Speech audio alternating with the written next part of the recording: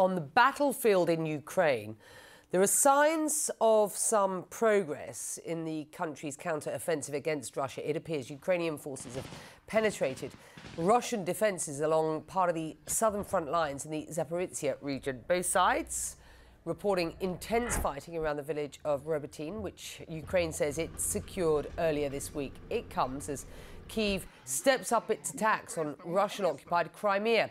Meantime, the Pentagon says the US will begin training Ukrainian pilots on F-16 fighter jets in October. They'll be learning to fly those jets at an airbase in Arizona. And we've got team coverage for you. CNN's Oren Liebermann following the latest on the F-16s from the Pentagon. Melissa Bell is in Ukraine's capital. And Melissa, let's start with you. From the perspective where you are now sort of stepping back and having a look at the big picture, as it were, how does what we are reporting today now fit in?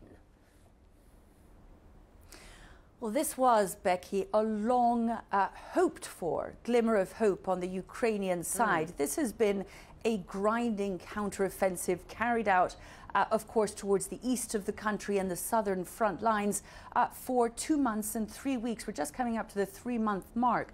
The point is that that village that you mentioned, Robotyne, that has now been claimed by the Ukrainian side, does represent a substantial advance beyond the first line of Russian defenses. And that, of course, is important, not just insofar as it allows Ukrainian forces potentially to begin expanding that wedge into the Russian defenses, but it is, of course, important in terms of morale and momentum, the two things that we're going to be looking at over the course of the coming hours and days as Ukrainian forces try and consolidate those gains. What we understand is that there is a good deal of fighting further to the east of that village as well, where Ukrainians say they are also making advances.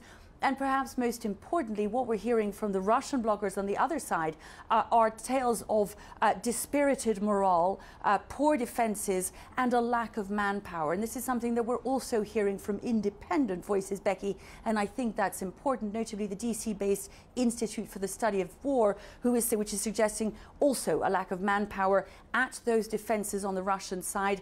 And, of course, the good news for the Ukrainians, if this turns out to be true, that are at Robotyne and beyond it, they could now be heading towards the second line of Russian defenses. So this is an important moment in the war, and what happens next will be important in telling us whether those degradations have been sufficient to turn that momentum, that crucial momentum, to the Ukrainian advantage. Becky.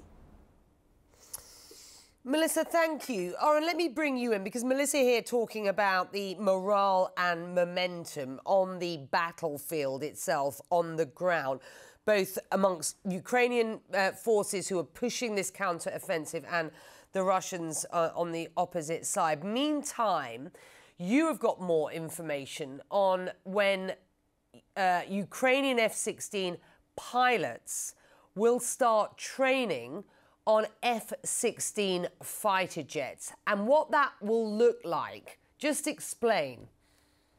Well, if you're looking at morale, the big picture of morale for Ukrainian forces on Ukrainian Independence Day, a big announcement from the U.S. that they would conduct training of Ukrainian pilots on American fourth-generation F-16 fighter jets in the U.S. That had been an open question until now. The U.S. said, we'll help out if Europe's capacity is reached. But according to the Pentagon, they realized that could and perhaps would happen. So they announced they would bring in several, they wouldn't give a specific number, but several Ukrainian pilots as well as dozens of maintainers to train them here. The first step of that, which will begin next month in September, is language training, so they can all be proficient with English, necessary to fly the F-16. The cockpit is in English, the manuals are in English.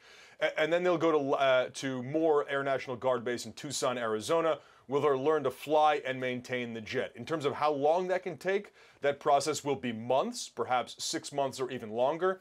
It's not just a function of learning to take off and land in the jet. It's how best to use it across a number of different missions, air to ground, air to air, suppression of enemy air defenses, and many, many more that the Ukrainians will have to learn before they can take the F-16s and go back to Ukraine and employ them effectively.